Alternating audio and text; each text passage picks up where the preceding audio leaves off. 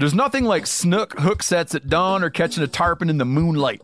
Find your next fishing trip made easy on fishingbooker.com and experience the magic of the Sunshine State or any other destination on your fishing bucket list. Book a blue water adventure in search of sailfish or go snapper fishing with the kids. With over 6,000 captains and trips to choose from, planning your next one just got a whole lot easier. Download the Fishing Booker app on the Google Play or App Store or visit them online at fishingbooker.com to book your trip today. I'm sure a lot of you guys remember the old ceremonial hunting tradition of eating the heart out of the first animal you kill. Meat from those organs are among the most nutrient-rich foods on the planet. You can get those same benefits your ancestors craved via convenient daily capsules from Heart and Soil. Find out more at heartandsoil.co. And remember, use code MeatEater for 10% off your purchase. Welcome to the Wired to Hunt podcast, your home for deer hunting news, stories, and strategies. And now, your host, Mark Kenyon. Welcome to the Wired to Hunt podcast. I'm your host, Mark Kenyon, and this is episode number 358. And today on the show, I'm joined by DIY bow hunter Heath Cisco to discuss in detail exactly how he locates, studies, and moves in on top-tier whitetail bucks.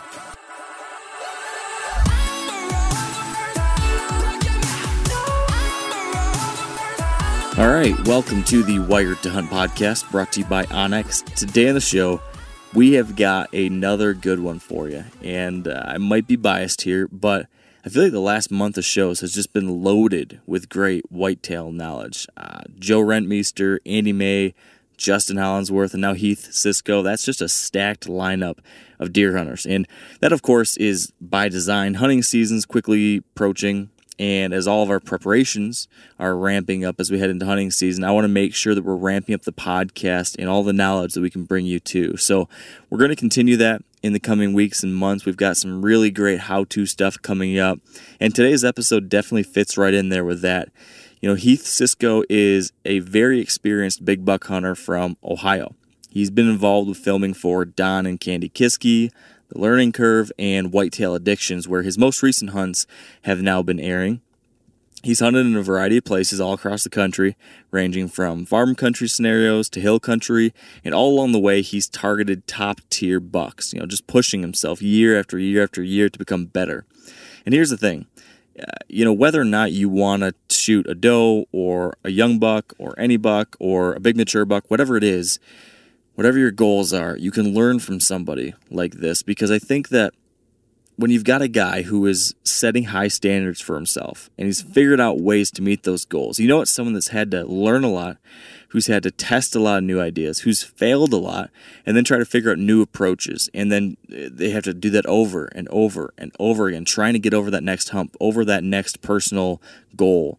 You can learn a lot from somebody like this, regardless of what your goals are. And I think that I certainly did, and I think you will too learn some things from Heath. And here's the other thing that's pretty interesting, is that Heath is actually hunting buddies with Justin Hollinsworth, our guest on the podcast last week. And I did this on purpose, having them on back-to-back episodes, because I think it is kind of interesting to compare and contrast their two approaches in these two discussions, because you've got two guys here who share ideas, who think about things in some similar ways, who swap hunting stories, who share hunting properties even, and you'd think that they would do the exact same thing maybe, but that's not entirely true, or at least it's not entirely true when it comes to how they think about some of these things and how they communicate them. So I think by having these two conversations back to back like this, by grilling these two guys separately in detail about how they hunt, we've kind of gotten a really cool masterclass on this aggressive style of hunting that they both use, but through two different sets of eyes, two different sets of experiences. And at least from my vantage point, it turned out being very interesting and helpful. And I'm armed now with some new ideas that I'm excited to give a shot. So that is what we have in store today. I think you're going to enjoy it. I'm excited for you to hear it. I appreciate you guys tuning in. Man, we've been around a long time, this podcast. I mean, years and years and years, 350 some episodes of the main show, and dozens and dozens and dozens of radio and all this stuff. And you guys have stuck with us.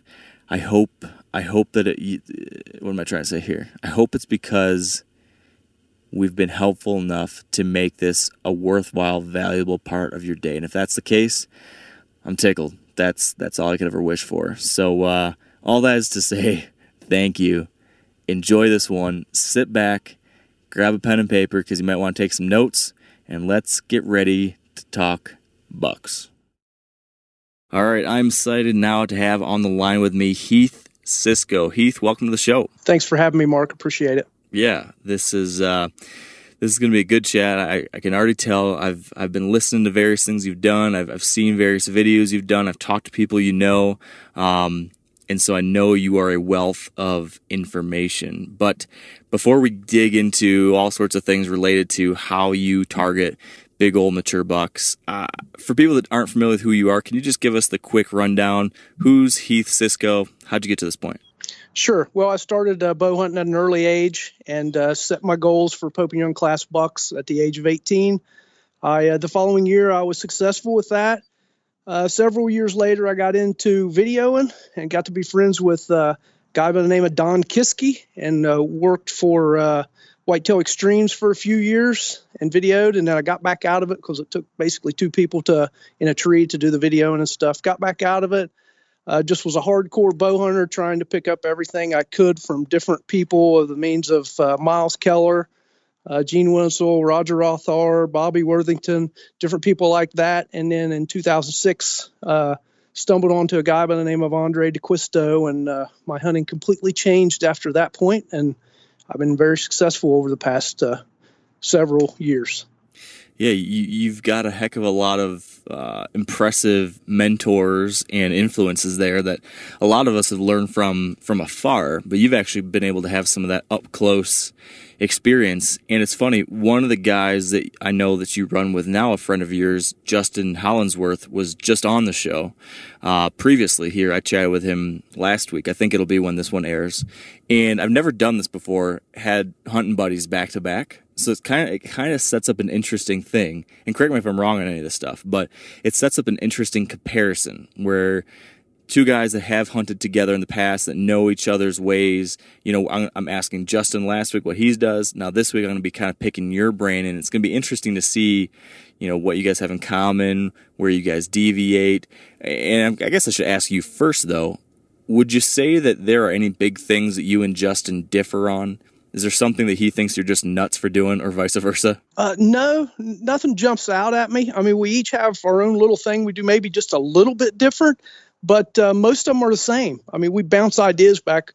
If he's doing something that I'm not doing, our conversations lead me into doing something like that, or vice versa, I think, because we bounce so much stuff off of each other. Yeah. Can you think of any recent time when one of you guys brought up a new idea to the other that was like, that's a damn good idea? Can you think of any example like that? Sure. Well, several years ago, I was into making mock scrapes and running cameras over them, not necessarily hunting over them, but running cameras over them. And I just happened to stumble on to using white pine branches above the scrapes. And I don't know what it is. The sap, maybe it holds the scent more or whatever, but it seems like if you hang these white pine branches in the woods over a scrape, the deer kind of, are funneled towards them, and it's great for getting trail camera pictures. And I tipped Justin off to that, and he's been doing it with great success. That's a good little tip. So you're cutting off a white pine branch somewhere else and relocating it to a spot Yes. you want a scrape to be? Yes, and I think some of it's visual, but then also I assume that they're able to leave more scent on it, and I don't know if they just like the pine limb in their face or what, but it works very well. I just tried it one day, and every place I've been, it's been very successful. And like I said, I'm mainly for out of state, like in Illinois and Iowa and stuff, using those where you're not allowed to use, let's say, some kind of bait or attractant or something like that. Yep. Setting up mock scrapes within pine tree limbs have been great. And how are you attaching those limbs to? Are you attaching them to a tree or to a post, or where and how are you doing that? Sure. Well, I have in one of my food plots I've got a post with a piece of rebar coming out of the top of it, bent over, and then I attach it to that rebar. In the woods, it's mainly just taking some wire ties and tying it to another branch. Okay. Yeah. And letting it hang straight down. Okay.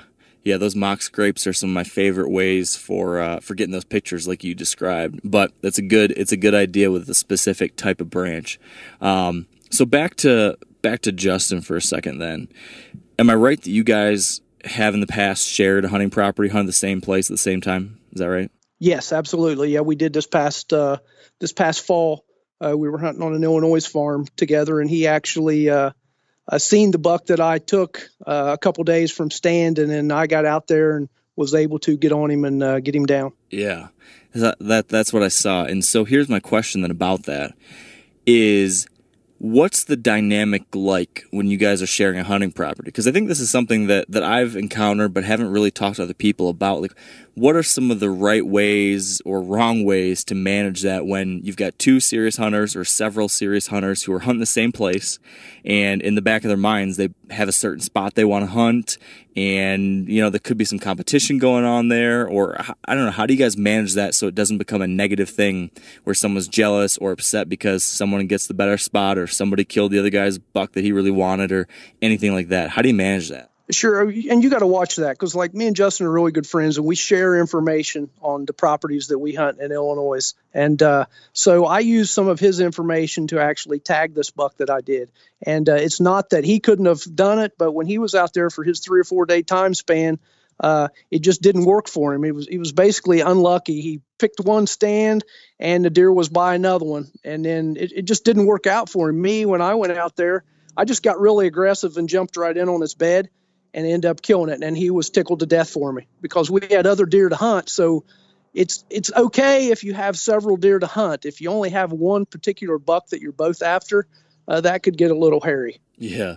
So do you guys pick different times to hunt, or when you guys are there together, do you have a system for who gets first pick of what spot they want to hunt or anything like that?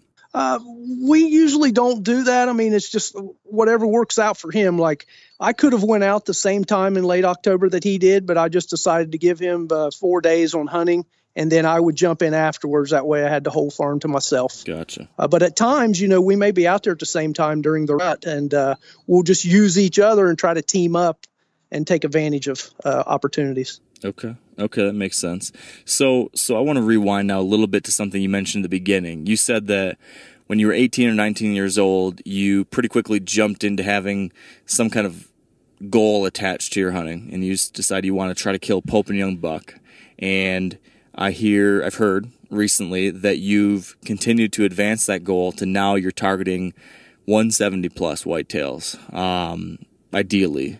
I'm just kind of curious to hear, what was that process like for you, going from just trying to figure out hunting to then deciding you want to set a 125 type goal and then bumping that up year after year to where you are now?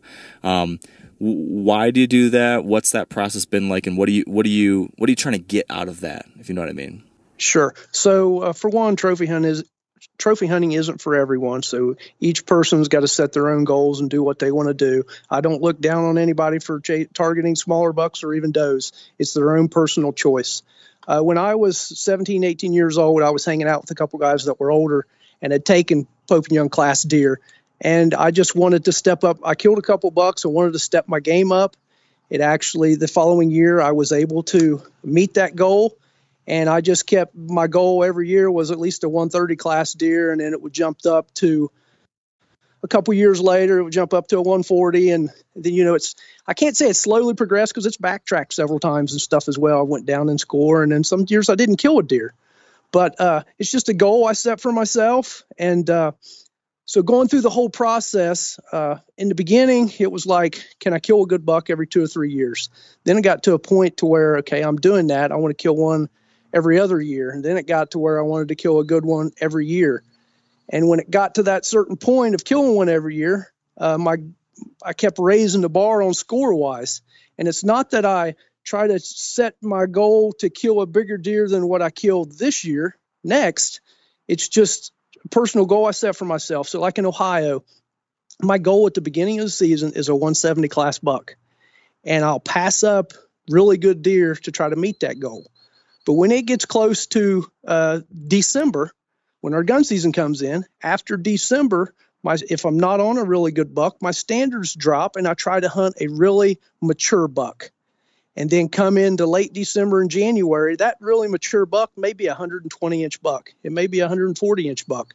But that's what I'll target. I'll change my target goal towards the end of the season. Do you ever find yourself upset because you passed on a buck, like a 160-inch great buck in mid-October that in December you would have loved to get a shot at and then you don't? Or are you always pretty happy with that just because it was the process and that pushing yourself that you were really going for? Well, in the beginning, when I first started setting my goal higher and higher, yes, it was. I was upset a couple times because one of the bucks I passed was a 160-some-inch 10, and 3 days later it got hit by a car. Oof. And the reason I passed him is because I just knew he could be a Booner class next year, and that was kind of tough. But over the years, just like this year, I passed up a really good buck in Ohio, a couple of them, and then ended up killing a lot smaller deer, but it was an older age class deer. And you set your goal. That's what you're going to do. I'm happy with it, especially now that I got a camera with me all the time. It's just like I've killed the buck. I've got him on film. It's great footage. I can show my family, and that's satisfying enough for me. Yeah, that is fun, and you can kind of relive that moment over and over, and that's still pretty cool. Yes. So tell me this then. So over the years, you've set these goals. They've been growing over time. You continue to push yourself and continue to reach those goals most times or at some times. I'm curious, what have been the biggest changes in how you operate that have gone along with it? So from when you're 18 and shooting 125s to now when you're targeting these 170s at the beginning of the season, what have been the biggest changes in how you operate as a hunter? Has it been, I don't know if this will be the case, but could it be like, every year I've gotten more serious about this type of thing? Or I'm just kind of curious if there's like a handful of things or one particular thing that you could see as the most dynamic changing factor in how you hunt that has allowed you to progress higher and higher with these goals. Sure. I would say there's several things. For one, I've taken my scouting to a whole other level. Used to, all my scouting was done in January and February, and I would lay out my plan to hunt particular farms during the rut the following year. And I would already pre-hang my stands, get all my spots set up. And that worked, but it didn't work great because some of the farms just don't have the caliber of bucks that I'm after. And I would spend time in there just knowing that a buck was of the caliber I wanted on the farm when in all actuality there wasn't one. So I'm running cameras now to determine which farms actually have the deer, plus scouting on top of that, because a lot of times you can hang cameras on a farm and not get pictures of a big buck, but there could be one in there. I just run multiple farms, do a lot more scouting, and I hunt. I try to hone my skills. Let's say I got pretty decent at killing bucks during the first week of November. Well, what do I got to do to kill one the last week of November? What do I got to do to kill one the first week of October? What do I got to do to kill one the last week of January? I start, rounding myself out as a good hunter in all phases of the season instead of just sticking with hunting the rut, that's what I used to do when I first started. It was just hunting the rut, spending as much time in the woods and on a stand as possible, and just waiting on one to walk by.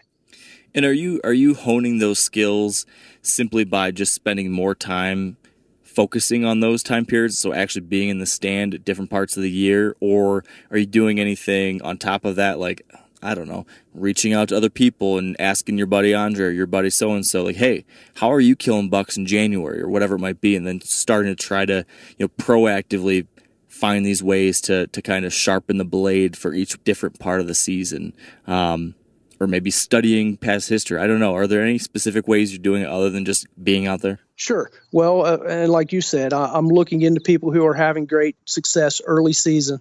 I started having really good luck in early season, first couple of days of season, which normally I wouldn't even hunt. I would hold off, save my vacation for the last week of October, the first 2 weeks of November. Now, after talking to, in 2006, like I said, when Whitetail Addictions came out, completely changed my outlook on pursuing whitetail. Just the aggressiveness tactics that Andre applied. And his hunting is he loves October. and I hardly hunted in October back then. So what I did was I started listening to him, listening to other people, and started going in and trying things. And I would try something. I would try setting up a certain way on a buck, in a feeding area on acorns in second week of October. And then if that didn't work, well, then I would try to find his bed, move in closer. It's trial and error. Listening to people that you believe in and taking their tactics and applying them in a hunting setting and figuring out what works. And when it works, you just build off of that. And that's what I've done. And then picking his brain, and same way with picking Justin's brain and several other people, and just trying to apply that and seeing what works and honing my skills. Yeah. Justin was talking the other day about how one of the biggest kind of shifts for him when it went from having kind of average success to above average success was when he started pushing outside of his comfort zone. That was his big thing, was getting outside of the normal, getting outside of the routine, getting uncomfortable, doing things that usually he would think, oh, I shouldn't do that. But once he started doing those things, then he started learning more, growing more. Would you agree that that was kind of a similar transition you went through when you started being more aggressive with some of those DeQuisto tactics and whatnot? Absolutely. So basically, I was real conservative, set back, only hunt certain farms, certain places at certain times. I relied more on the rut to get the bucks up and moving. And now I go in and I scout. I run cameras. I scout, boots on the ground, try to locate travel corridors, beds, and hunt bucks accordingly. And I hunt specific bucks. And then, it was always my main thing was I was fear of failure. I didn't want to screw it up. I finally started getting over that hump, because if I screw it up, I screw it up. But if I don't push the envelope and get in there and try to make it happen, I'll miss out on an opportunity. The last 10 years, I've had so many great bucks that I've had the opportunity to hunt, but I kind of tiptoed around and set back. Now I get in and just get after it and make my first hunt count. And if it doesn't work, I tear down and I move to another spot, scout out, hang, and I make that hunt count. Yeah. Just fear of failure is what probably is the biggest limiting factor for bow hunters, in my opinion. Yeah, I can definitely attest to that. I've certainly had a long period of my hunting career where that was kind of the state of operation, where I was constantly just trying not to screw it up. I was just so worried about blowing a deer out that you can just become paralyzed and never really put yourself in a position to succeed because you're so worried about messing it up. So it's a great point. Now, with these high standards that you're setting for yourself, you're setting pretty aggressive goals. You're going in after specific bucks. You mentioned that you used to do all that scouting in the spring and then come back and hunt later in the fall. And sometimes these bucks you were after weren't even in the neighborhood. So what are you doing now to actually locate that best buck, the top tier buck? Does that start in the summer with glassing? Does that start with just trail cameras in season? How do you actually locate that number one buck or two that you're after each year? So several different ways. It may start during the previous hunting season. It may start 2 seasons prior when I've seen this buck or got some pictures of him. It may start when I'm scouting a new farm in the spring and I locate some big sign. And then I, hang some cameras in there over a mineral lick or whatever to try to locate and figure out what buck it is, and then go from there. Or it could be driving around on the back roads, in mid-August, glassing bean fields. Anyway, or it could be just from a rumor of somebody saying, hey, we jumped a big buck back here in gun season and nobody got him, that kind of deal. Then I'll try to I'll look at aerial photos, figure out property owners, and then dive in after that if I can get permission. Do you ever go into a summer period where there's not a buck from previous years that you're really thinking you're going to be too interested in? You haven't picked up anything on camera, so you actually go out proactively searching for a buck like that in the summer, knowing that you're going to have to get new permission, but you're just going to drive around until you see that 170 or that 180 or that special buck, knowing that you're just going to have to figure out access somehow? Sure. Well, I have a lot of farms that I can hunt. I have access to in Ohio. And so a lot of times, the quality of buck may not be on one of those farms. Or maybe there's a couple bucks that are good bucks, but maybe I hear about another just absolute giant on another farm. and then I try to pursue permission on it as well. And then, I like having 3 or 4 bucks that I have on my list to actually go after, because something always happens. Another hunter moves in here, or you lose permission, and or this buck just disappears. And then, like this year, I had a buck that I was pursuing in Ohio that I would have thought that would have hit that 170 mark, and he disappeared on me. He lived on a farm that I didn't have access to, but I had access to the neighboring farm, and he didn't live on me. So I hunted him sparingly, and hoping that during the rut he would slide over through there with a doe, because I had a lot of does on my farm. And he ended up disappearing on November the 8th. I never got another picture of him again. Never seen him. But I can't say I was somewhat in the game, but it was a rut game that I was playing. I was hoping one of the ladies would drag him over, and it just never happened. Yeah, it's a risky game to play. You just never know. Sure. And I was not able to locate another huntable buck of that caliber. So I spent my season looking around trying to find a buck like that, and end up getting on an older age class buck in late December, and was able to take it in January.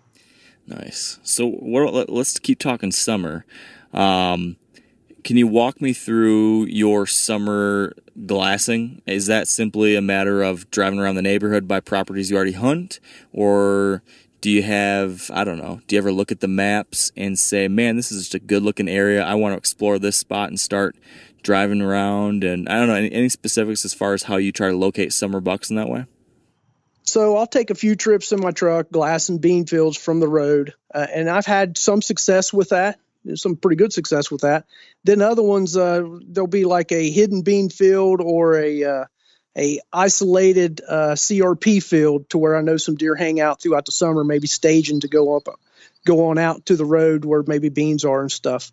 So I use that a little bit. I mainly try to run my cameras in different, let's say, water holes, because when it gets real dry in the summer, you find seeps in the side of these hills, and then maybe there's a pond. And in Ohio, you're allowed to run minerals. So running minerals is great to get pictures of bucks in July and August. So I'll try to locate them that way. Like I said, I haven't had a lot of success driving around, but I have had some pretty good success. What's your routine with the summer cameras? How often do you check at that time of the year? Well, I put my cameras out this coming weekend. It's always right around July 4th. And then I'll leave them out till late August. And then I'll go back in late August and replenish the mineral, and switch the cards out. And then I won't go back in there until mid-September and pull the cards again. And then a lot of times where I hang cameras and stuff, the deer aren't living there in the summer. Some of them are, some of them aren't. They're on out, staged in other areas on other farms where the food is, because it's all about food. So, and if I don't have anything come, September, well, then I know there's some areas where deer always, when they do their transition from summer patterns to fall ranges, they'll move in, and I can usually locate one that way. Yeah, so what's then the shift? When that shift happens, you get into September, deer kind of relocate. How do you transition your trail camera strategy? I'm assuming maybe you move to new locations. Is it just the mock scrape locations with those pines that you mentioned, or do you do anything else? Well, I don't put the pine tree limbs out till about the first to second week of October. And then almost all my pine pictures, or mock scrape with pine tree limb pictures, are the second week of October through the first week of November. And then I'll get some more. I'll leave them out, but it's mainly that time frame. And then at the end of November, I'll get pictures again on them, because usually during the breeding phase, I don't get very many pictures because they're usually locked down with dose. But I transition my cameras back to. A big goal is to find the acorn trees that are producing. Let's say if I can find a white oak flat that's loaded with acorns, I just know the deer are going to stack in there. Down here, they've cut a lot of timber, and there's not a lot of. You may have a 300-acre farm, and there's only, let's say, 30 white oak trees. So if you can find them white oak trees and they got acorns on them, you can guarantee you that the biggest buck in the area is probably going to be in there eating acorns at some point in time. If there's no pressure. And I set up cameras associated with food. And so that's an interesting thing that I'm constantly debating, trying to find those in-season food sources like that. That, requires you moving around more, checking out new areas, and going back to what you alluded to earlier, the whole fear of failure. I am always worried, if I move around too much looking for something like that hot oak tree, I could end up bumping something around. How do you balance that? How do you get in there with a camera to check for oaks or just to see it yourself and set up to hunt without doing it too often or in the wrong way? Sure. Well, I'll give you a quote that Andre D'Acquisto told me. He said, you got to bump some deer to kill some deer. So you got to think about it. If, let's say you have access to this 200-acre farm, and there's also a squirrel hunter that has access to it as well, or a coon hunter that goes in there. Do you not think those deer are not getting jumped by that rabbit, that squirrel hunter, that coon hunter? They're getting pushed around. It's what kind of pressure you're actually applying to it. If you go in there and you tromp through the woods and you avoid certain bedding points and this and that, you're just going through there one day, and the deer sees that they were able to avoid you. They got away. It worked for them. But if you go in there every day, tiptoeing around, sneaking and acting like a predator, they'll start acting a little bit differently. But you just got to keep the wind in your face, go in there and scout different corners of the farm, go in there a little bit deeper at times. I like going in a week or so before season and just tearing a farm apart to figure out everything. You can see the sign. And then when season gets here, I already have a game plan on where you're going to set up the first day. And then once you hunt there the first day, tear your set down, scout around just a little bit, tiptoe. Don't let your scent blow into the bedding area. Don't go up there and push the bedding spots, and just set up again on fresh sign and hunt it and just continue moving around. And then as the season progresses, you should be figuring a lot more out. Then if it gets to the time frame like happened to me last year in Illinois, where it was the last week of October and you still haven't been able to get it done, but a roundabout where that buck's bedding, dive in there, scout it out, and hang a set on their bed if everything works out right. Pay attention here, because this is a hell of a good service. It's called the Wellness Company. Picture this, okay? You wake up, you got a scratchy throat, you're all congested, you got a runny nose, you got a cough, whatever. And you weigh your options, like you tough it out, get sick, take time off work, try to get a doctor's appointment sometime in the next few months, wait 2 hours at urgent care and sit in a room full of sick folks. Or you open your medical emergency kit. You match your symptoms to the doctor-recommended prescription, and you start on the right meds right away. These medical emergency kits is not a first aid kit, all right? It comes with doctor-prescribed meds to treat over 39 medical issues. So, on hand, strong antibiotics for infections of all types. Plus, a doctor's easy guide so you know exactly what to take and when. No waiting to see the doctor, no waiting at the pharmacy. It's all in there. Every home should have at least one medical emergency kit. Order yours online in minutes. Your kit will be rushed to your door. Get 15% off at urgentcarekit.com/meateater and use promo code MeatEater. That's promo code MeatEater at urgentcarekit.com/meateater. Now, a lot of you guys are familiar with the old hunting tradition of eating, some organ, the heart or a chunk of liver off the first animal you kill. I had that when I was a little kid, and it was a big deal.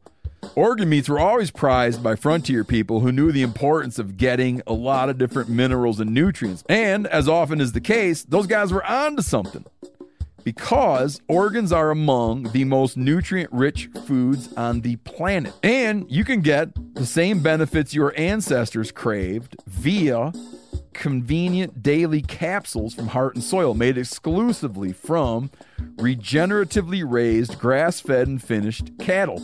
Heart and Soil's unique freeze-drying process means all those important nutrients are trapped in, ensuring you experience every one of the benefits of nature's superfood in a clean, convenient, taste-free capsule. Find out more at heartandsoil.co. And make sure to use code MeatEater for 10% off your purchase. That's heartandsoil.co. Use the code MeatEater. So you gotta walk me through week before opening day scouting session. First off, is that something that you're gonna try to do every year on some of your top spots, no matter what, or does it have to be like you have to get that right wind and it has to be a rainy day or really windy day or something that allows you to be particularly stealthy with it? What are some of the qualifiers there? Sure. So if I have my choice, I would prefer to go in during the day when it's going to rain that night.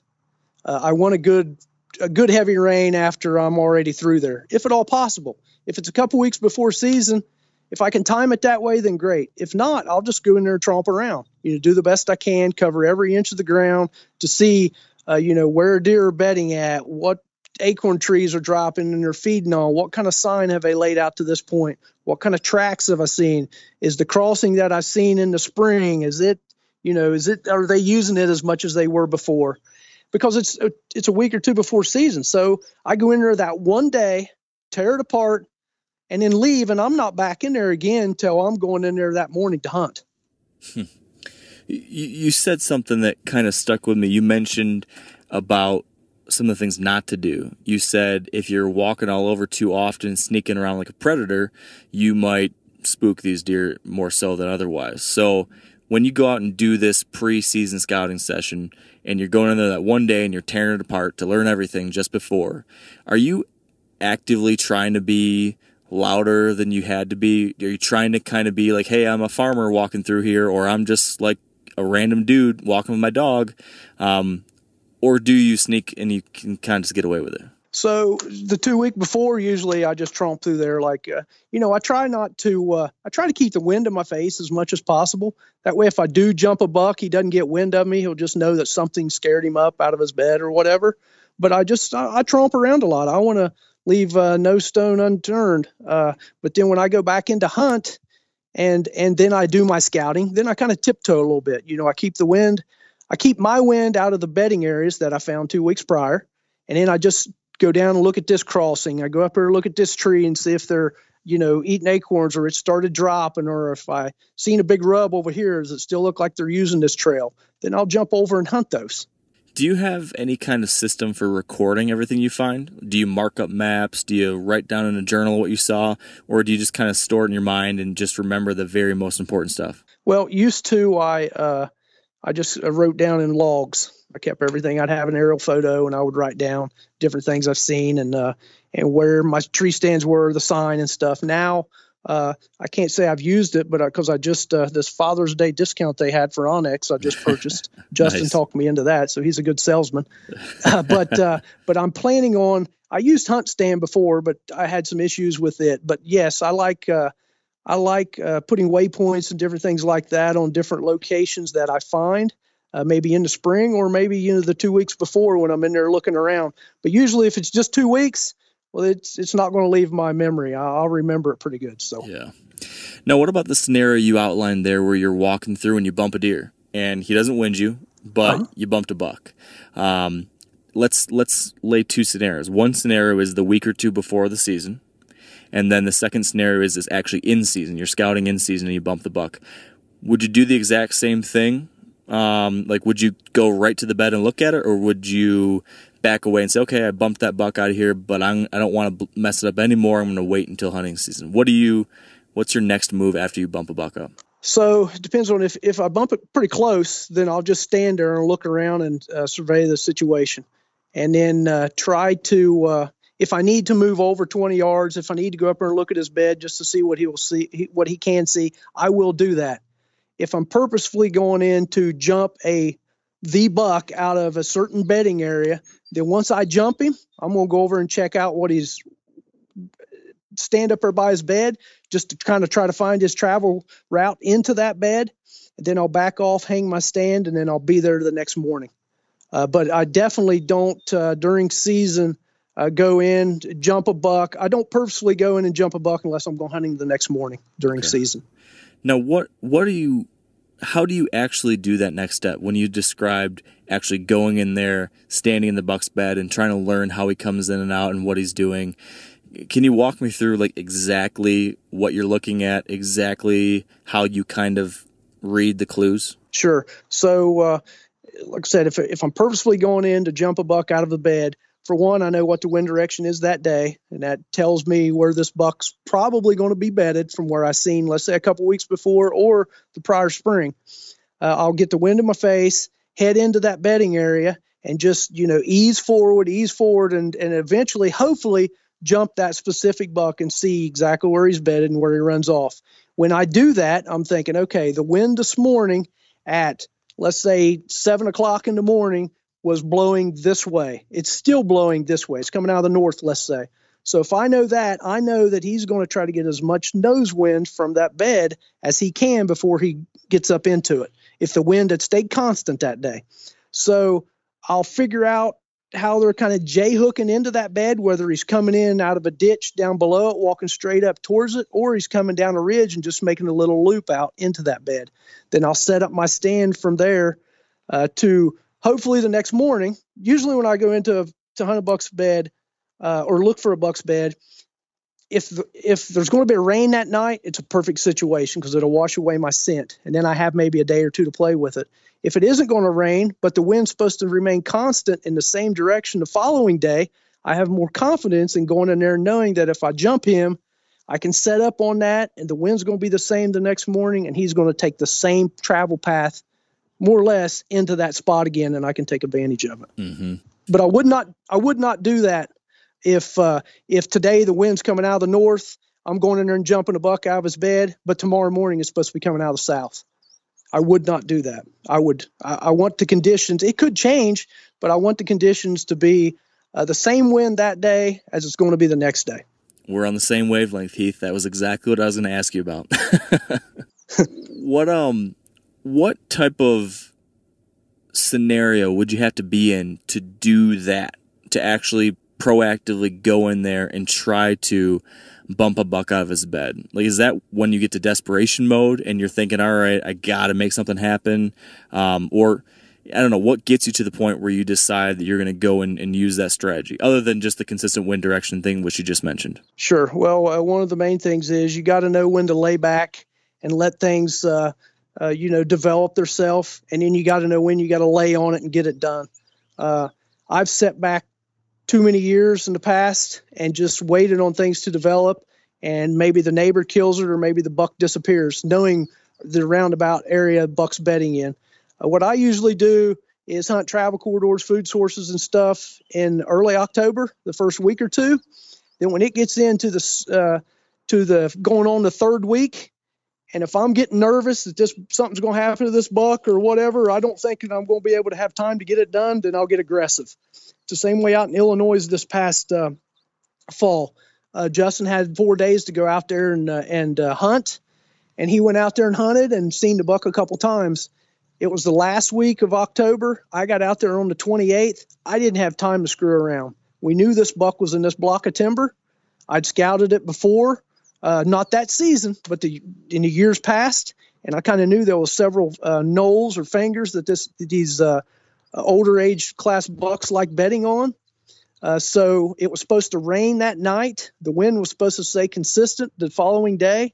So I dove right in there after I suspected that most of the deer would have been moved out into the field. Dove in there, scouted out several points, located a couple big beds, some big rubs, and a couple big tracks. And I could see kind of how I knew by the lay of the land and the way the wind was going to be blowing that how they would, I assume, would be approaching the bed. And I hung a stand, and you can see in the video on Whitetail Addictions to where the bucks were looping right in. They got a little nervous. The wind was gusting back and forth a little bit, and they decided for some reason they wasn't going to bed under this big hedge apple tree where all these beds were, and they decided to cut down the bank to go to the other bed, and that's when I was able to take my shot. Yeah, I saw that. I was struck by the timing of your scouting session because, like you mentioned, Justin had been seeing this buck going out to a field, and so I feel like the first thing I would have thought would have been to, well, I don't know what I would have done. You had to go into a bedding area in season and try to scout it out, but you planned it in a way so that that buck would hopefully be already on his feet heading to the food source. I think I remember hearing or seeing in the video or somewhere that you headed in there like 4 o'clock in the afternoon or 4:30 in the afternoon to go scouting. How did you maybe I'm wrong on that. Correct me if I'm wrong. But secondly, how did you plan your route in there so you weren't spooking a bunch of deer? How did you actually scout it out? I got to imagine that must have been high stakes, high intensity, sneaking in there when he could have still been right in there. Sure.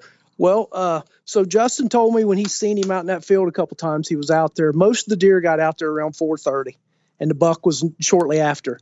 So my goal was, I thought, you know what, I know this area real well. My goal is to dive in. Let's say the wind's coming out of the north. My goal is to dive into the south side of this block of timber, slowly work my way up through there. My plan was to get as much scouting in from 4:30 till dark as I could. And I was hoping that either the deer would have already moved out into this field to feed, or if I did bump them, they would already be up and headed that way. So I come in from a south side. I checked out two knolls or ridges that I thought that he could possibly be on. One of them had some big beds, but didn't have hardly any sign, meaning rubs or big tracks. But the beds have been used, within the last couple of weeks. Then I went to the other ridge, and it was just like a light bulb come on. I mean, you could just feel a big buck was staying right there. Several big rubs. I seen a couple big tracks in these huge beds, as big as a car hood. And I just knew that was his.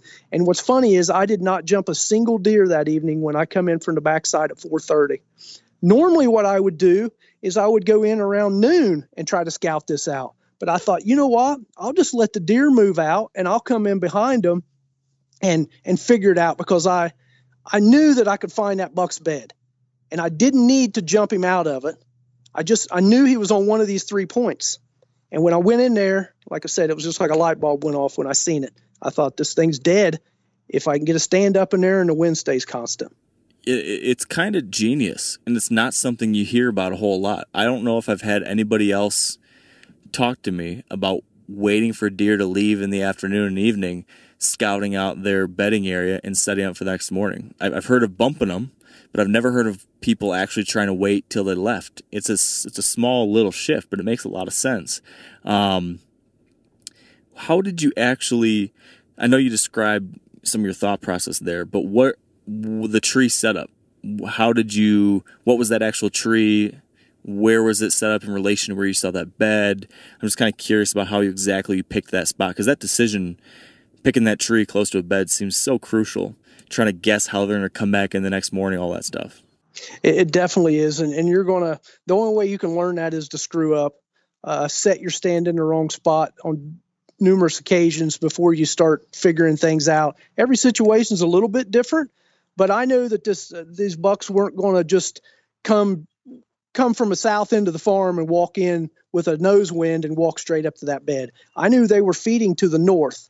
So I knew that they were going to have to make a little bit of a loop to just get enough of that bed to where they felt comfortable to walk up into it. So basically, the bed was northeast of me, about 30 yards, if that makes sense, with a northerly to a little bit of a northwest wind. So I'm off the edge of that wind just a little bit. Yep. So I'm kind of southwest of the bed. The bed is northeast of me with a mainly north wind, but a little bit of west to it. And what about the ridge? So this is on a little knoll. So were you downhill from it, off the side of the ridge from it, right on the point with it? What was that looking like? I was where I wasn't right on the point, because that's where the bed was. I was down from it, down towards that ditch. That's why I got up pretty high. I was probably 25, pushing maybe 30 feet, but it's just because of the drop in elevation of the tree. And you set up that evening, am I right? When you scouted it out, you picked the tree and got set up right then? Yes, I went in with the stand on my back. And okay. That's one of the great advantages of having a ultralight tree stand. The Quisto Series 1.0 had it on my back, had my backpack and it had my trimmer and stuff with me, and just went right in. And the whole purpose was to find that bed and set up on it immediately. And I got out of there right after dark. You mentioned your trimmer. How much trimming did you do in there? I didn't have to do much at all. I had one limb I needed to cut that was dead. It was only about 2 foot long. and I had another branch that I needed to trim. That was I got an extended pole saw, and I reached up and cut it down and got right out of there. Do you usually try to keep it pretty minimal like that? Or at times, if you're going in this kind of scenario where you're just basically trying to kill them the next morning, would you be willing to do a bunch of cutting if it requires it, just because you're so dead set on it's a swing or a miss, it's a home run kind of situation? You're either going to go for it all or nothing. Well, you got to be able to get the shot. So if I need to trim a couple tree limbs, what have you, I'll do it. Because when he comes back in there and realizes what the heck happened, he better have an arrow in him. Yeah. But in this case, I could have trimmed, in my opinion, as much as I wanted to, because a big storm was coming in that night. We had X amount of rain, and then it turned to snow. So whatever I did was going to be gone. I just didn't want to make things really obvious, but I didn't have to trim hardly anything. That's nice. So here's something. I feel like most people in the scenario you described, where your buddy had been hunting there and he saw the deer come out to a field in daylight multiple days in a row, most guys at this time period in October would think, all right, I'm going to kill him in the evening. I'm going to go back to that field or sit back from that field edge a little bit and try to kill him where my buddy's been seeing him. Why didn't you do that? Why did you instead want to kill him in the morning? Well, and that question there is exactly why I end up killing him. I had 4 days to hunt. The first evening when I got out there was burnt hanging a set.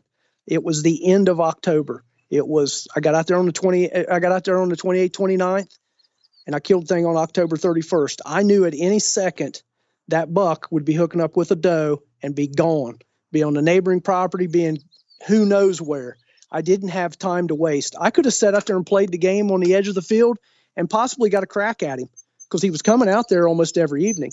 But I didn't have time to gamble. I didn't have time to get out there and, set a couple evenings, and maybe he cut my track, maybe he busted me. I knew with the lay of this farm and those bedding points, I knew that I could get in there and get it done, especially with everything added up, the weather conditions, Justin saying he's seeing him out in the field at 4:30, the end of October, all that played together. If it was a week prior, I would have probably sat back and played the edges of that field. So when you want to make this go for broke move, when you really got to get it done, you got to kill him, is taking that morning hunt swing in the bedding area, is that the go-to move? Or could another option in a different set of scenarios be an evening hunt, but just pushing in really tight?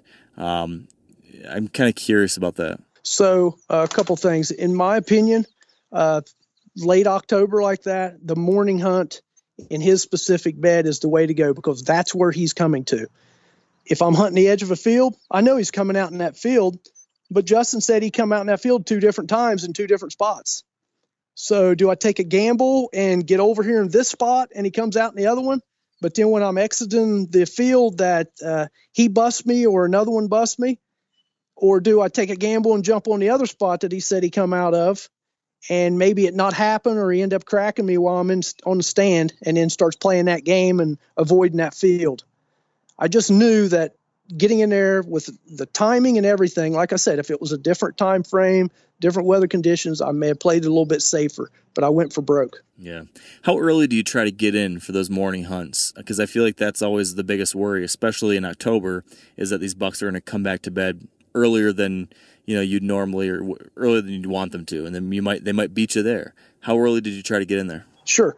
So when I'm targeting a buck bed and going in and hunting that specifically bed, a couple things. I play the weather. If there's a storm late in the afternoon, it could possibly keep them bucks out feeding longer the next morning. If the moon, I go off the moon guide. I go off the overhead and underfoot moon times. If it's a red moon and it's saying those bucks are going to be feeding within the first couple hours of daylight, that's the time to jump on that bed, because they're going to be late coming back to it. And like I said, the weather trumps moon, always trumps moon. If I can play the weather conditions, that's what I'll do. That's whatever's going to keep them on their feet longer in the morning. That way they're delayed getting back to their bed. But when I go into a hunt, everybody does it a little bit differently. I know that Andre and Cody, they get in there. They don't get in real early. I get in real early. I get in there at least a half an hour before daylight. I like things to settle down and get situated, because, packing camera gear and all that kinds of stuff, and just get comfortable. And it takes me a lot longer to get to my spots, because I make sure I don't, break a sweat, stay as clean as I can and quiet as I can, and slip right in there. Okay. What if you do everything you tried to, you do everything you described, you do everything as best as you possibly can, you're in the right spot, the conditions were right, you picked the right area, but he comes circling in and the wind swirls, or he comes in just a little bit different than you thought and he busts you. Your high risk, high reward scenario doesn't pan out and you spook the buck. What is your game plan after that? How would you adjust? How do you relocate him? Sure. First off, that was a great learning experience. You tried it. He did something a little bit differently. You learn that for the next time. What I would do is I would back off. I would move to another location in that woodlot, maybe that there's some good sign, good travel, and I would hunt that. Or I would back off and just go hunt another buck for a day or two and then bounce back in there. Not necessarily into bed, but maybe hunt the edge of the field to see if he's still coming out. Because, they're not going to, if he cracks you on that bed, more than likely he's not going to come back to that bed, and he's just moving over 2 ridges. You know what I mean? So it's not a. So you just got to. No, it could be, but most of the time what I found is no, they just move. He may move over 2 ridges. He may move to the south end of the farm. He may move to the neighbors, but. I could sit back and play this game, and he may move there anyways. Why not go in and, if I know where he's at, go in and get it done, or at least make an opportunity for myself. If I fail and don't succeed with that opportunity, then I work my butt off to get me another one. Yeah. What about the actual ways when you said you go hunt a different spot on the farm or go hunt a different farm when you're trying to pattern a new situation, pattern a new buck, or repattern a buck, or relocate him? You've got cameras out. You've talked about that. I know that you're scouting in season, walking around, moving around.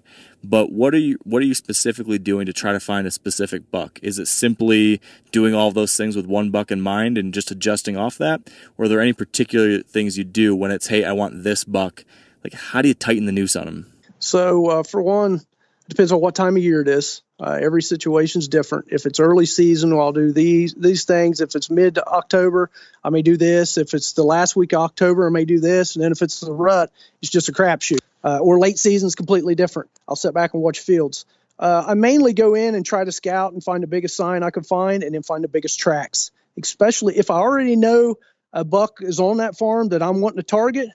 Usually I can go in there and look for the biggest sign and find the biggest tracks, and that's usually him.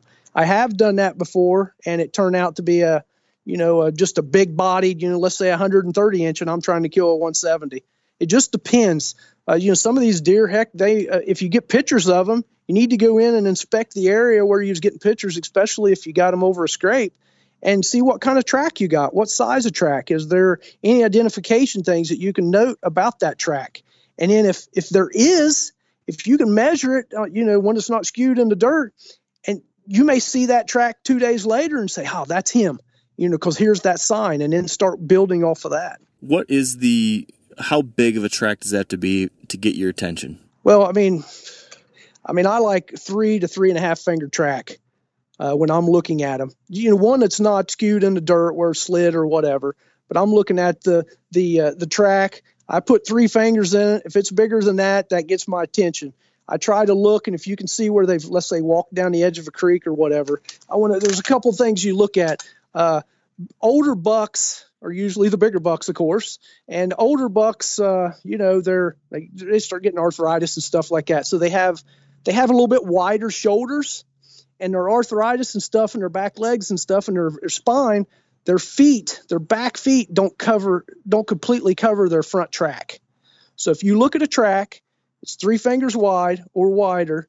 That back foot does not come all the way up or cover the front track. That usually is an indication that it's an older buck, especially if the shoulders are a little bit wider and the back foot goes on the inside just a little bit of that front track. So that makes sense. Yeah, it does. But what do you do when you find that track? So you're out there, you're poking around, you come across this big track. It's a 3.5 finger track. You see these things and it tells you, okay, yes, this should be a big old buck. Do you stop and say, okay, I got the intel I need? Or do you follow that track a ways? I'm curious, what are your next steps after that?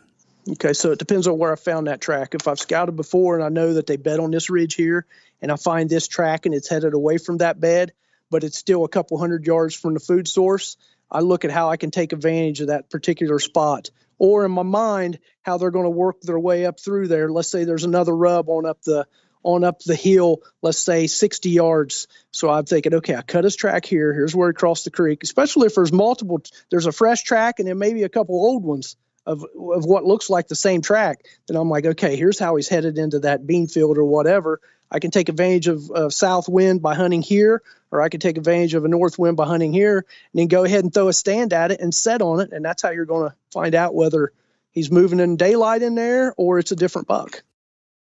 Pay attention here, because this is a hell of a good service. It's called the Wellness Company.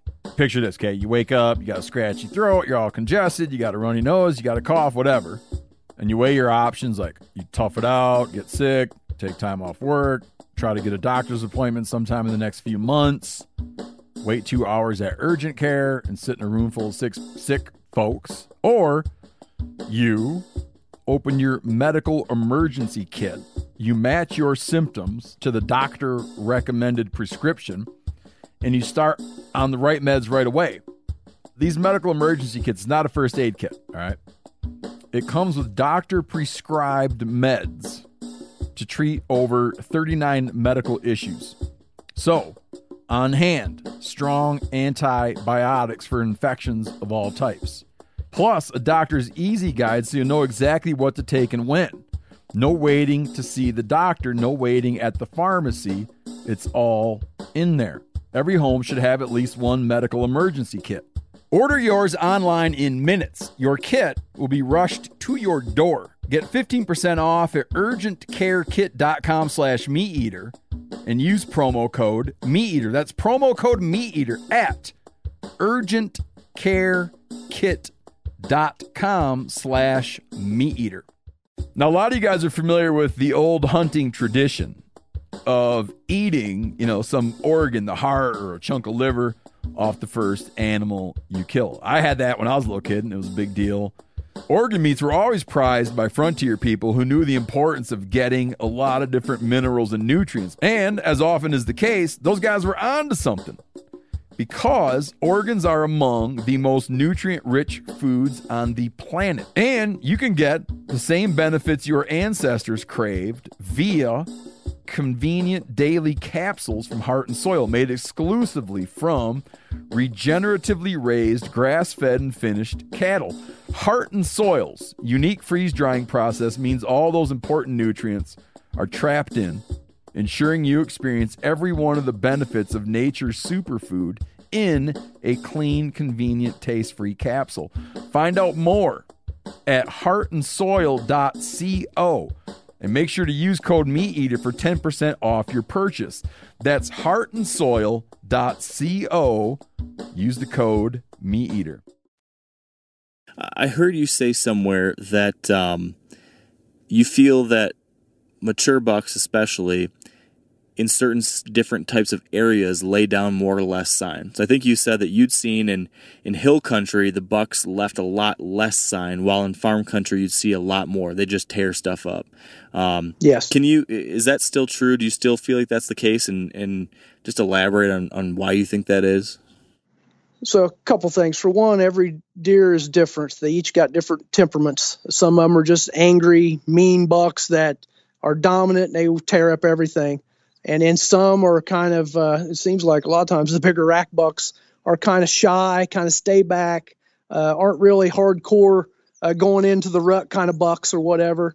But what I do is, in hill country, what I found is the deer density is a lot less. And the deer travel a lot farther, and they don't leave as much sign is what I found.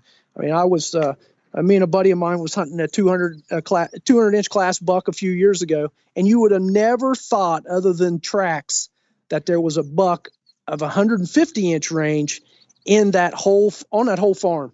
There just was zero sign, but there was big tracks, and we were getting this giant on camera. Then you go to another farm, let's say hill country, or not hill country, but a farmland farm. It may have 2 or 3 130s on it, and it looks like a world record's in there tearing up jack. I assume because of the population, the higher deer density, more competition, they're laying down a lot more sign. In the hill country, it's fewer bucks, fewer deer, and there's not as much competition, and they travel a lot farther, I'm assuming. And just like I said, the temperament of the deer. Yeah, that makes sense. Would you say then that a big track is the number one most important piece of sign to work from when you're looking for these kinds of deer? Well, yeah, I mean, I like to see big rubs, don't get me wrong, but I definitely like to see big tracks. And for example, a deer I found dead out in Iowa this year had one of the biggest foot tracks that I've ever seen, and it had the crappiest rack that you've ever seen. But then again, I know out there on Andre's farm, they found a 250-inch non-typical that had a track the size of a small doe. Wow. So that doesn't. So if you can add, if you take several things, if you can get a picture of a buck, whether at a mineral lick, mock scrape, or whatever, and know that specific buck was in there that day, and you can look at that track and associate that track with him, that helps you. If all you see is little small tracks in that scrape, but that buck was in there the day before, then hey, he doesn't have a very big track. But if you go in there and you haven't got a picture of this buck on that scrape for 3 weeks, then all of a sudden he shows up one day, and when you check the cameras all these other times, all you've seen small tracks, then that buck shows up and you check the camera and you see them giant foot tracks, then you know what to look for. Yeah. Are there any other things like that when it comes to behavior differences or any kind of difference between your farm country hunting versus your hill country hunting that you've noticed over the years with how deer are acting or how you need to adjust? Like I said, in hill country, it seems like they move a lot farther when there's not much pressure, especially during the rut. In farm country, they move a lot too. They just don't, cover as much ground, in my opinion. And but definitely, like in hill country and even in farm ground, a lot of times the bucks are traveling areas that there's not a defined trail. There's not a, worn a dirt trail. They're kind of, moving through the area on their own. For instance, I had this one wood lot that had a high fence through it. And there was a good buck in that area. And he was a cagey buck that I'd had pictures of for 2 years. And I wasn't hunting him that year because I was after another one, but I wanted to figure out where he was crossing down through that woodlot because there was a high fence through there. I say high fence, a 4-foot woven wire fence with a strand of barbed wire along the top. And there was 2 openings in it where them deer could cross through. So I hung cameras on it. But when I went in there to hang cameras on it, there was a tree that fell across that fence. And I thought there's not going to be any deer crossing where that tree's at when they got an opening down here and an opening over there, because it would be awkward. And kind of, there wasn't any deer traffic across it that I could tell by just visually looking at it. I hung a camera on all 3 of those locations, and that buck, every picture I got on him was crossing where that tree was laying down. It was an out of the way path for him to get up through there, but he did not want to follow where all them other deer went. He wanted to pave his own way. Interesting. So that then makes me wonder this. So going back to your own personal history, right? You started targeting a certain size of buck or age of buck, and every year you've ramped it up more and more and more till now you're after the absolute top tier buck.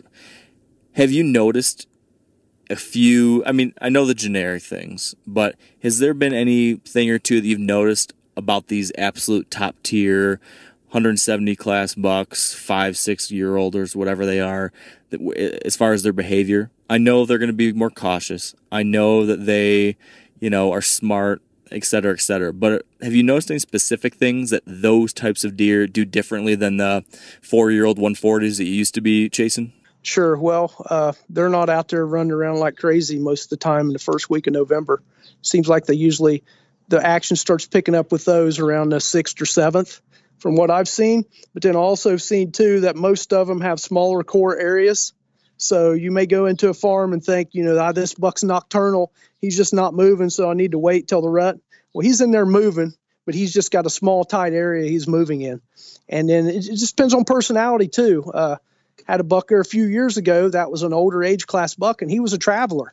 I mean, you would see him all kinds of different places. So he didn't have that small core area. But most of them that I've seen, start talking about, 6.5-year-old deer or older, they got a small core area, and to kill them outside the rut, you got to get in that circle. So what about in the rut with that kind of buck? Do you stick with standard rut tactics when you're after that buck and just hope that you get lucky, or do you have to do anything different during the rut for that caliber?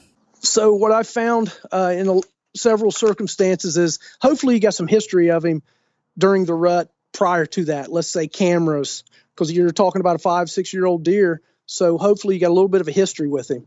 If I see an area on camera that I got the previous year where he was at, let's say on a certain date the year before, I kind of play in my mind that I'm going to try to get over in that area around that same date, hoping that he's doing the same thing. A lot of times, too, these older bucks, they've been through this game several years, this rut phase, and they have learned which does come in first. Let's say, for instance, the year before, I got a picture of this buck hitting a scrape really hard in this one area the last week of October. Well, I'm gonna hunt and scout and hunt the sign, but that last week of October, when I got pictures of him the year before, I'm gonna try to get in there because I'm hoping that he does the same thing before. But I'm also playing my game of, okay, there's fresh sign over here. Here's what he's doing. This is what I need to do. During the rut, though, it's kind of a crapshoot. I mean, the doe can take him off to who knows where. And my opinion, I mean, I've struggled a lot in the rut. I say in the rut, meaning from, let's say, the 5th through the Thanksgiving. I've just struggled because I'm after a particular buck, and you just don't know where they're at. It's that time of year. It's being in the right stand locations, whether it's funnels or hunting doe bedding areas, and putting time in the stand. What about time of day? I've talked to some guys that believe that they've got a better chance during the rut, during the midday for those top tier bucks, or other guys I've heard say a time of year difference. So during the rut, I've heard that sometimes that last part of November is your very best time for the very best buck. Have you seen any of that kind of thing, or is it all across the board possible? During the rut, especially if I go out of state, I mean, I'm out to hunt. So I'm going to get up in the stand before daylight. I'm going to at least hunt that stand until 1:30 to 2 o'clock. Then I may end up getting down and moving towards the edge of a food source. I'll be back in bedding cover and stuff like that until about 1:30 or 2. Or I may hang out in that spot all day long. But normally when you're back in them funnels, back in the doe bedding areas, the action's good up until around 1:30 to 2. And then I like relocating to a food source. And that way I catch that action coming back out to the food sources. But yeah, hunting during midday is always great during November. I say great. You're going to see, it's going to be a long set, but at any point in time, a giant buck could come walking by, and you just got to be there. It's time on stand during the rut, and that's why I don't care for it as much, because I'm hunting in October. It's on my terms. You know what I mean? It's going to happen in the morning. It's going to happen in the evening. I don't have to worry about midday because I'm scouting and resetting up for that evening. Yeah. During the rut, it's just, button your stand. Yeah. Okay, so this is an interesting dilemma to consider. I know you're pretty mobile. I'm assuming, and I guess I don't even know maybe I didn't ask you this. I guess let's ask this question first. If you're setting up somewhere, it's a morning hunt, let's say. It could be morning or afternoon, I guess. You see the buck you're after, and he moves, he does something, he's out of range. Let's say he's 80 yards out of range or something. My question is, would you immediately tear down and move to go hunt that buck, at that spot you saw him? And so I guess the question is, answer me that for 2 scenarios. During the rut versus sometime in October. I'm curious if you would do things differently during the rut because it's more random versus mid-October or late October when they're on a little bit more of a pattern. Sure, I would definitely do it differently, each depending on the situation. During October, I would let I've seen one crossing, let's say 80 yards out in front of me at 8:30 in the morning. I would probably play it out till about 9:30, let things settle down. Then I would tear down my stand, and I would slip up there. If I seen some things that led me to believe that, he's crossed here more than just once, I would definitely hang a stand and be back in it the following morning to hunt it and hopefully catch him crossing back there again at 8:30. At least give it a good shot to see what happens. And I may even set that evening on that spot if the wind plays out right. During the rut, and it all depends on the situation. If I'm setting in the spot, because I've seen all this stuff play out here before, then I'm going to set where I'm setting. If I'm going to stay where I'm at. If I'm just in a spot that is kind of mediocre or whatever, and I see that happen and one buck cuts through there and then possibly another one, I may tear down immediately and jump up there. What kind of situation would make you believe that you are in the spot? I know that it's always going to be various different things could be telling you that, but I'm just kind of curious if you could paint the picture of a scenario where you would say, oh yeah, this is the kind of spot that I'm going to stick it out in. What does that look like for you? Let's say possibly the downwind side of a bedding area on a ridge to where a lot of does are bedded in, and I've had little bucks and different things come up through there and clue me in on exactly where the bucks are traveling, or at the top of a ditch hunting a rut funnel, or at the at the where a bottleneck of the woods bottles down and heads over into another block of timber. But I've set those funnels on the block of timbers to where it narrows down and goes to the next one, and then 1 year everything's traveling right underneath of you. Then the next year you see one or two bucks and they're cutting across upwind of you, cutting across the open field and then cutting in. There's some reason they're doing that. Normally I'll jump over there if I see multiple deer go through that same area. Okay. But I've also screwed up and moved and looked back, and it was happening where I was at. So you just every situation's different, and you make the best decision you can, and you live with it. Yeah, I've definitely felt the negative effects of that decision on occasion myself. I've played the cat and mouse game the wrong way sometimes. Sure, and you can only learn from that by doing it and failing. Then you just learn from it. Yeah. So, is there a buck like this that you already have on your mind for the 2020 season? Do you have the one already picked out or in your sights? I have a couple that I'm hoping that show back up. Hopefully I'll be getting pictures of them here in the next month. And I've already got, ran through my mind several times on how I'm going to approach hunting it. This buck has been active before in early October, and he definitely gets active the second week of November. So we'll just I'll play it by ear. I'll scout, and when I see that I need to get in there, that's what I'll do. I got to know more. So he can get active in early October. So I'm curious, how are you going to monitor him leading into October? And we've already discussed some of your generic ideas, but I'm curious specifically with this buck, how are you going to keep tabs or know when to strike early in October? And are you willing to go hard at him in early October, even though you know you'll get that maybe better chance in November? Or is it you want to go really hard in October because he's patternable, while in November he might be more random? What's the thought process there with this guy? Sure. So what I'll do is I'll hunt him the whole time, but I know in October from years past, last couple years, that he's been active on a certain feeding source the first couple weeks of the season. So I'm not going to dive in there deep, get on the bed or whatever. I'm going to actively hunt that feeding source when the conditions are good to go in there, like on high pressure days right after a weather front, a rainstorm or whatever come through. When I know it's primo deer activity evening, I'll jump in there and hunt. In the morning, this buck in early October, I don't have figured out. So I'm going to have to hang back. When I hunt in early October, it'll be hunts that aren't, I'm not jeopardizing a lot. I'm not giving up a lot. And then if I can continue scouting in there, tiptoe around, then later on in October, I'm going to jump in there where I think he's bedded if things aren't playing out for me. And I'm going to go in there and see if I can bust him out of his bed, because there's bedding area that I think he stays in. He could be bedding in multiple spots. So if it plays out and I get into the last week of October, I'll tiptoe in there with the wind in my face and see if I can bust him out of there and get in there the next day and try to kill him.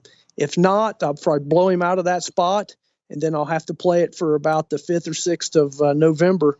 And knowing that he prefers these different doe bedding areas, and I'm going to hunt those doe bedding areas and funnels in between.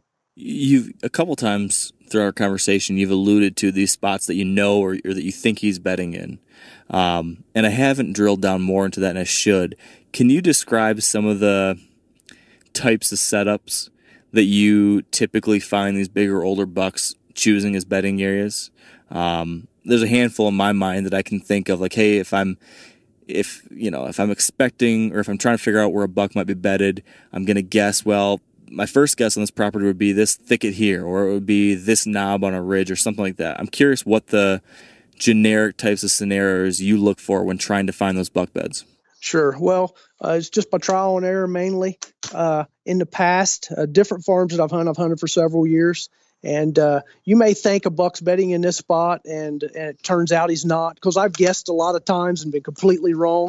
But what I do is you go in and scout, and like I said, 2 weeks before, you go in there and jump all these spots that maybe that you found in the spring, or maybe it's a new farm and you're in there tromping around looking, and you end up coming up and it's like, oh yeah, they're bedding in here, bucks especially with rubs, big beds.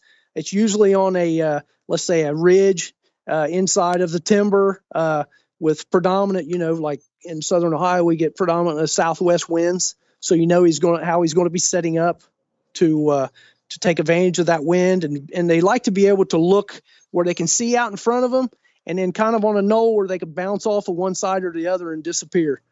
And it's just time and time again going in and looking at these areas and jumping deer out of them and hunting these spots to actually figure out what they're doing. Some of them may be doing it a little bit differently, but they're all trying to survive, and they're trying to protect themselves from a coyote slipping up on them, a hunter, or whatever. And they manipulate them maybe just a hair different, but they're all still trying to do the same thing. They want to look at their back trail. They want their back kind of up against some cover, and they want to be able to catch that wind coming over their shoulder. Yeah. Do you find any similar patterns when it comes to how these older bucks or bigger bucks move when they're heading to feed?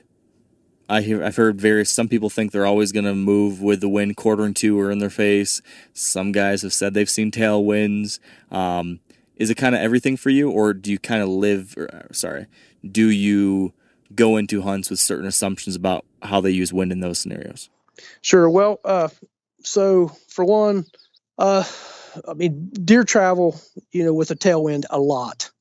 Their most vulnerable spot on them is their back trail, because coyotes coming up on them, they don't know if people can track them or scent track them or what. They don't know.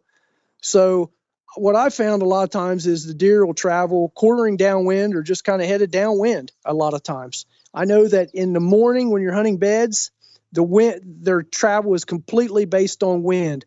In the evening, it's mainly on where they want to go.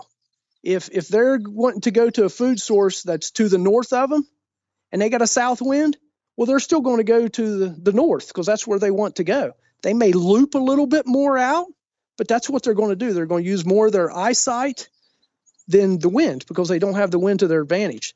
Now, when hunting in those situations, it depends on where they're going. If you can get it to where if they are using a nose wind, let's say, to get to that food source, well, then you got to take advantage of that by just getting off to the side of that wind.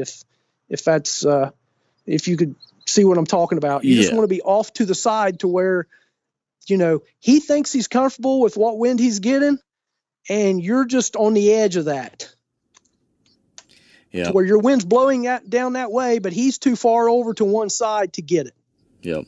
But it's not impossible. You're saying that he might come out there with it blowing right out into the middle of the field, completely away from him, making it super safe for you as a hunter. But, you've seen some bucks do that sometimes too. Sure, absolutely. And like, for instance, you got a north wind, the buck's bedded to the south. He gets up out of his bed. Let's say the wind isn't that strong that evening. So the buck's back here messing around, doing whatever they do, feeding, maybe making some rubs, making scrapes or whatever back in his bedding area. He hasn't moved too far. He feels comfortable in that little 50-yard bubble because he's been laying there all day. And let's say he's waiting till the sun sets a little bit. And then he's moving over closer towards the field, and he's starting to catch them thermals coming from out in the field back into the woods. And if you notice, a lot of these bucks like coming out in the low spots of these fields. It's like the thermals all pull down to those lower spots. So he can stand in that spot, especially if the wind isn't blowing very hard, even though it is coming from the south to the north. He could be headed north. The thermals switch, everything starts sucking down to those cold spots, which are the low spots in the field, and he's gathering all this stuff in the field through his nose before he even steps out in it. Plus, he has all the dummies out there that's been out there a half an hour to an hour, all these other young bucks and does and all this kinds of stuff, so it makes him feel more comfortable. Yeah. How do you, as a hunter, play that scenario when you've got a high deer population where there's going to be a bunch of deer out in that field? So you don't want to have your wind blowing too much into the woods because there's a lot of does and young bucks coming out. But at the same time, if they get past you safely and your wind's blowing behind you into the field, they'll eventually catch your wind and blow out maybe 10 minutes before the end of daylight, and then the buck gets, cascaded back too. I heard Andre DeQuisto talk once about how he really likes a right along the edge of the field wind in that kind of scenario. Is that something you look for too, or is it, I realize it's going to be dependent, but what are your thoughts on that? It's definitely dependent. I completely understand the concept of it blowing down along the edge of the field. Normally, if it's blowing like kind of back into the woods, I usually hunt back in the woods 40 yards or so. That way if I let the deer get past me and they get out there in the field, you know what I mean? And my wind's blowing back into the woods, but it's off to the side of where I suspect the buck's going to be moving out and through. So, and then the wind, hunting the edge of the field with the wind blowing out into the field is tricky because all the other deer can possibly wind you. I hope that if I do hunt in that situation and the deer actually wind me, that it's early and they head out the other way. Yeah. And if they head out the other way, what's going to be tricky is when the buck comes out, let's say he's standing there on the edge, if he don't see any other deer in the field, he may get a little leery or whatever, but hopefully he's got another young buck or something with him or out in front of him, and they don't catch my wind until I get an opportunity. Yeah.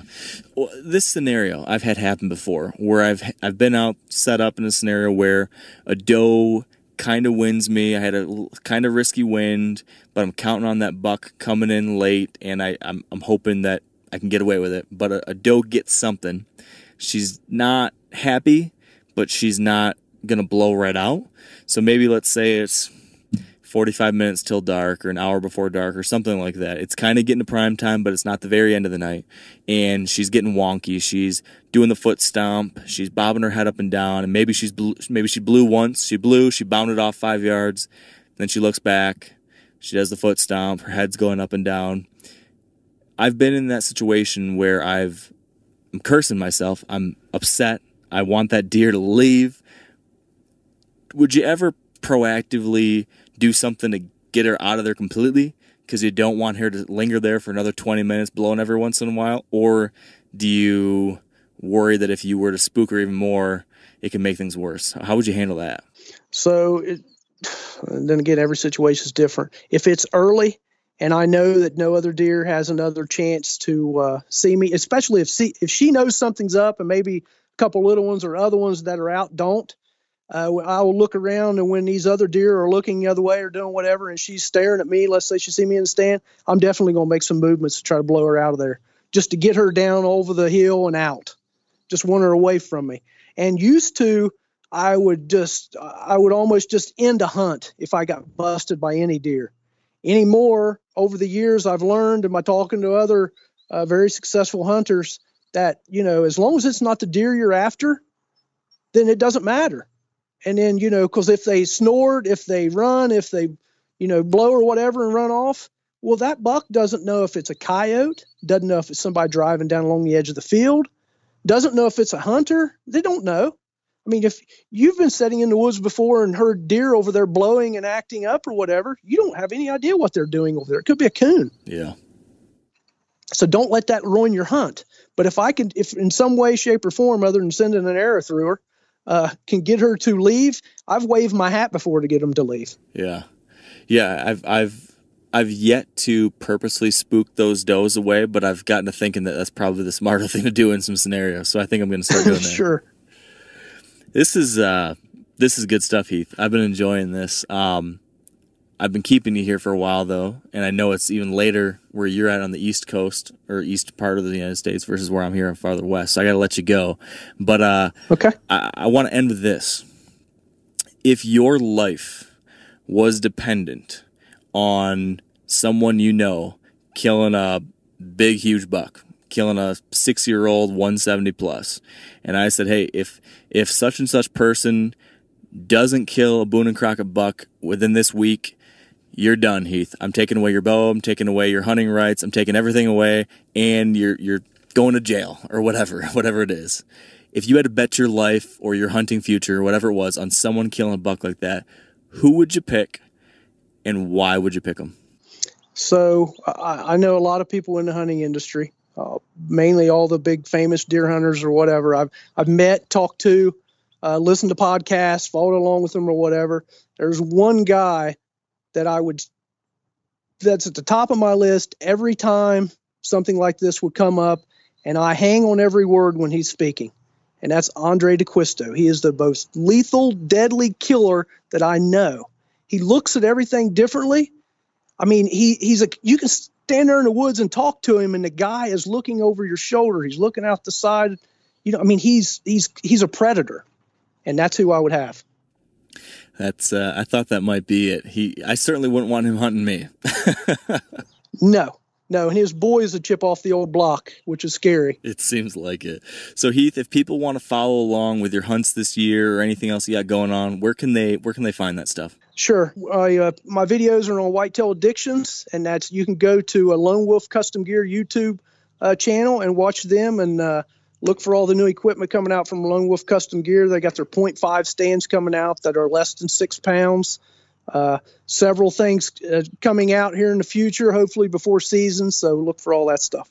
Awesome. Well, I'll be looking forward to watching the future videos and see how you guys do this season. I'm hoping that you get that one big buck down early October, and we can chat again and hear how you did it. That sounds good. I appreciate you having me on, Mark, and good luck to you this fall. Thanks, Heath. All right, guys and gals, that is today's episode.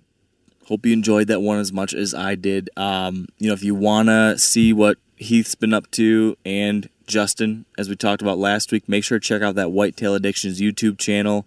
There's some cool hunts over there.